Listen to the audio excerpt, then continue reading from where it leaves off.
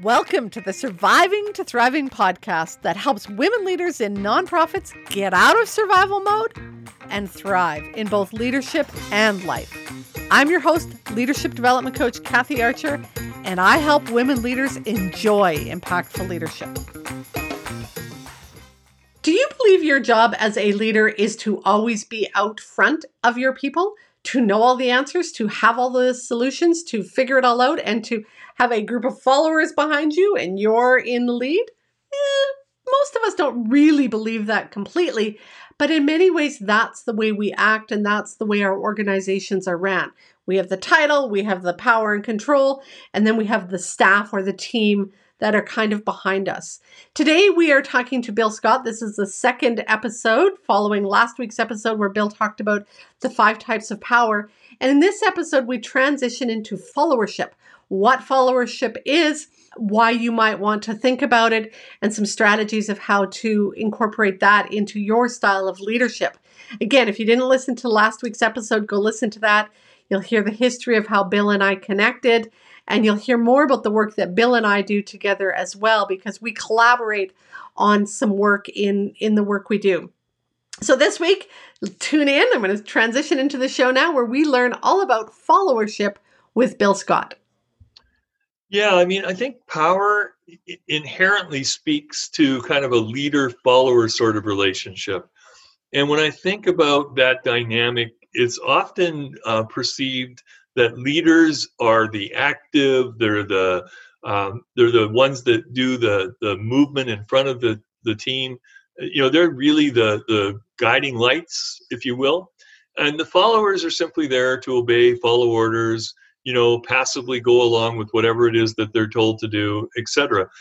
And in fact, that's not entirely untrue. One of the most fascinating stats that I've read about followership, and it comes from Warren Bennis, who's one of the more well-known thinkers in the field of leadership, and he said that 70% of followers would rather see their leader make a big mistake than speak up and tell them about it before they made it. And I think that really does. Say that again. Say that one more time. Sure. 70% of followers are willing to let their leader make a big mistake rather than stop them before they make it. Yeah. So I know you're going to screw up, but I'm just going to keep my mouth shut. Yeah, I know this is going off the cliff. And this is not quite the same example, but I remember once in my youth, I was in a car with a friend of mine. We'd been hitchhiking. Don't tell my daughter I said that I'd done that. And we got into this car with these 2 guys. And the guy, this was in northern British Columbia, and he was just flooring the automobile. And all kinds of blue smoke was blowing out of the back of this car. And I looked over at my friend who was a mechanic. And I started to open my mouth, and he just smiled at me and shook his head. And sure enough, within the next minute, the car blew up. Now, I don't mean blew up, but, engine's gone. We're on the side of the road, getting out, thanking them for the 2-mile ride and getting our thumbs out again. And what happened, in that situation, he was the follower. The driver was the leader. Yeah. But he was not going to speak up. But he knew what was going to happen. And I guess that's what I'm getting at, in terms of how we will not speak our minds to leaders because we don't think the leaders want to hear us, or we're afraid of the power differential. We're not sure what the consequences will be. We're not 100% sure of what we're sharing with the leader. So many factors. 70% of us go into that category. And just a side note again, that is not the culture Bill and I want to create in your organization. No. We want to create an open culture where you do have the ability to speak up, where you do have the confidence that if you voice your concerns, your leader will say, tell me more. So how do we get that? Well, I think that the way we get that is by stop thinking about leadership and followership as titles. Mm. If I have the title of general manager or executive director or program coordinator, that brings about a certain idea of what my responsibilities are. It's the title that I have. But what happens if I happen to have one of those titles and I'm not the smartest person in the room? Yeah. And so when I think about followership, followers are those people who don't necessarily have the titles, but there is an ability, in my opinion anyway, for followers to exercise leadership. Yeah. And if that's true, you can't have two people leading at the same time. Right. The leader has to step back and become Yeah. a follower for that length of time. Yeah. And to me, that's what we're talking about here. It's about the interchangeability of those roles as opposed to the titles. So how does that happen? How do you make that happen? Well, I think that the first thing that you have to look at is creating trust in your environments. One of the most interesting things about onboarding new people that I've read is that before their probationary period is over, they've already made a decision about whether the environment is one they want to be in long term or not. Right. So if your onboarding program is to give somebody a set of keys and tell them to get on with the job, oh, and by the way, read the 1,000-page policy and procedures manual and sign that you've read it. If that's your onboarding process, I can almost guarantee you've got somebody in place who's going to leave soon. Right. Right. And so I think we need to create environments that foster both followers and leaders, and talk about the interchangeability. The reality is that followers can't create those conditions. It has to come from the people with the titles. So if I am a leader and I'm listening to you and I'm saying, okay, this sounds cool, how do I do that? Mm-hmm. What are the steps? Well, I think the first step is to acknowledge where you currently are. And it may be for some people that there hasn't been a lot of room for input, that the conditions don't allow for people to speak their mind. And I think that being transparent about that, and if I can use you as an example, Kathy and team, up until now, I haven't been really open to hearing from people relative to how we should move forward on particular kinds of issues. I want you to know that I'm committing to stopping that practice now and starting a new one, and here's what it is. Oh, and by the way, I know this is going to take time because we have to build trust around that in order for you to feel that you can come forward and participate in this kind of environment.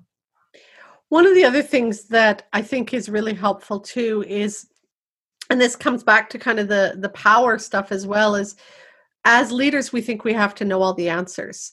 And we think that people come to us for the right answer. And so we sort of set ourselves up at times for either failure or looking silly because we don't necessarily know the right answer.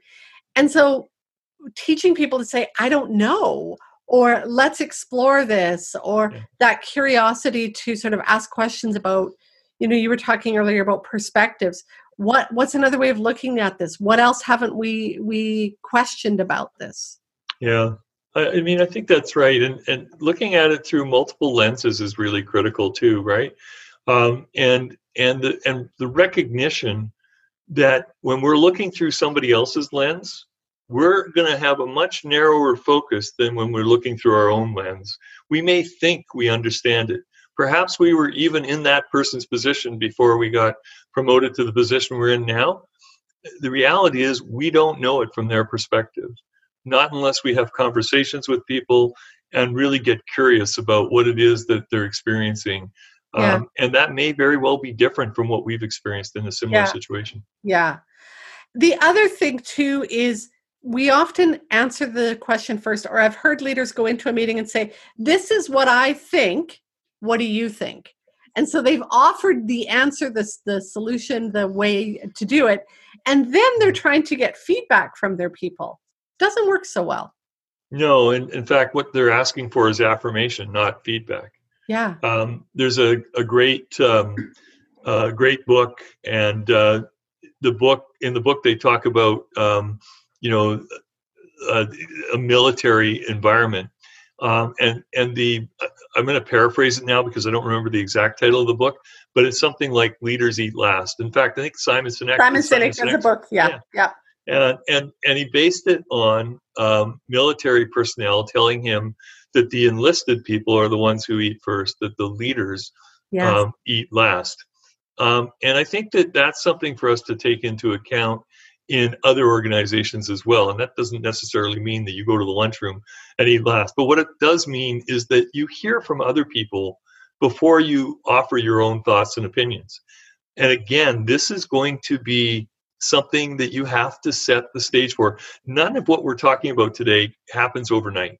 No. And I think why people perceive of, anything as a fad is because they don't give it enough time to incubate. Yeah. Peter Senge tells us that we need to intentionally build in delays in order for change to effectively occur. Right. And so we need to do that when we're starting new processes, when we're becoming transparent. We actually have to accept that things could get worse in the short term prior to being able to move forward. So, I really do think that there's some opportunity as long as we're willing to look at it realistically. And by that, I mean that it's going to take time. So remind us again what followership is. Well, I think followership is about a role that people take on as opposed to a title. So we all have the title of follower. And interesting, try this exercise. Get people together, pair them up. And let's say Kathy and I are a pair, just have them talk about anything. Give them a couple of minutes to talk, then bring them back together and get Kathy to say to the group, do you think Bill is a leader or a follower? And then have Bill do the same thing with Kathy. You will be absolutely flabbergasted at the number of people who are perceived by their peers to be leaders versus followers. Right. The last time I did this was with a team of 20 people. 16 people ended up on the leader side, 4 ended up on the followers. That's where we perceive the prestige to be. Yeah. We need to change that dialogue. We need to, know that in most instances, in fact, every instance almost, there are more followers than there are leaders. Yeah. And that's not necessarily about their title. It's about what we need from those individuals at that particular point in time. Great way to sort of pull it all together and help people start to think. So in the last week's episode, we really talked about the power and the different types of power, and then transitioned into followership today. And as those of you who have listened to both podcasts, this is Bill's and my sort of passion work, and you're going to hear more about this in the coming days. If you want to know more about Bill's and my work, you can go to magneticworkplace.com and you can find out more. Bill, tell people where they can find you. valuingpeople.ca, and I can also be found at innovationpartners.com. If you found today's episode helpful, then you are going to love the training library. Many women leaders in nonprofits wish that they had a coach or a mentor to help them, but they don't believe that they or their organization can afford it. Oh, but you can. Inside of the Training Library membership site, you will not only get access to affordable and easily accessible ongoing personal and professional development training, you will also have access to a leadership coach at your fingertips. That way, when you hit those inevitable challenges that leadership will bring your way, you'll have both the resources and the support to navigate your way through them with confidence, composure, and while keeping your integrity intact. To find out more, head to kathyarcher.com/library. If you are enjoying the show, I'd love it if you could leave me a comment or a review on iTunes or wherever you listen to your podcasts. Thanks for listening. Go make the rest of your day awesome.